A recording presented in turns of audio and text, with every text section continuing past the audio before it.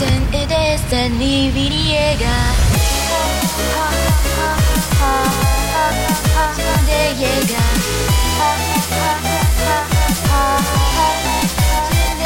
が生まれた花の名前も知らずに地に落ちた鳥は風を待ちわび祈ったところで何も変わらない今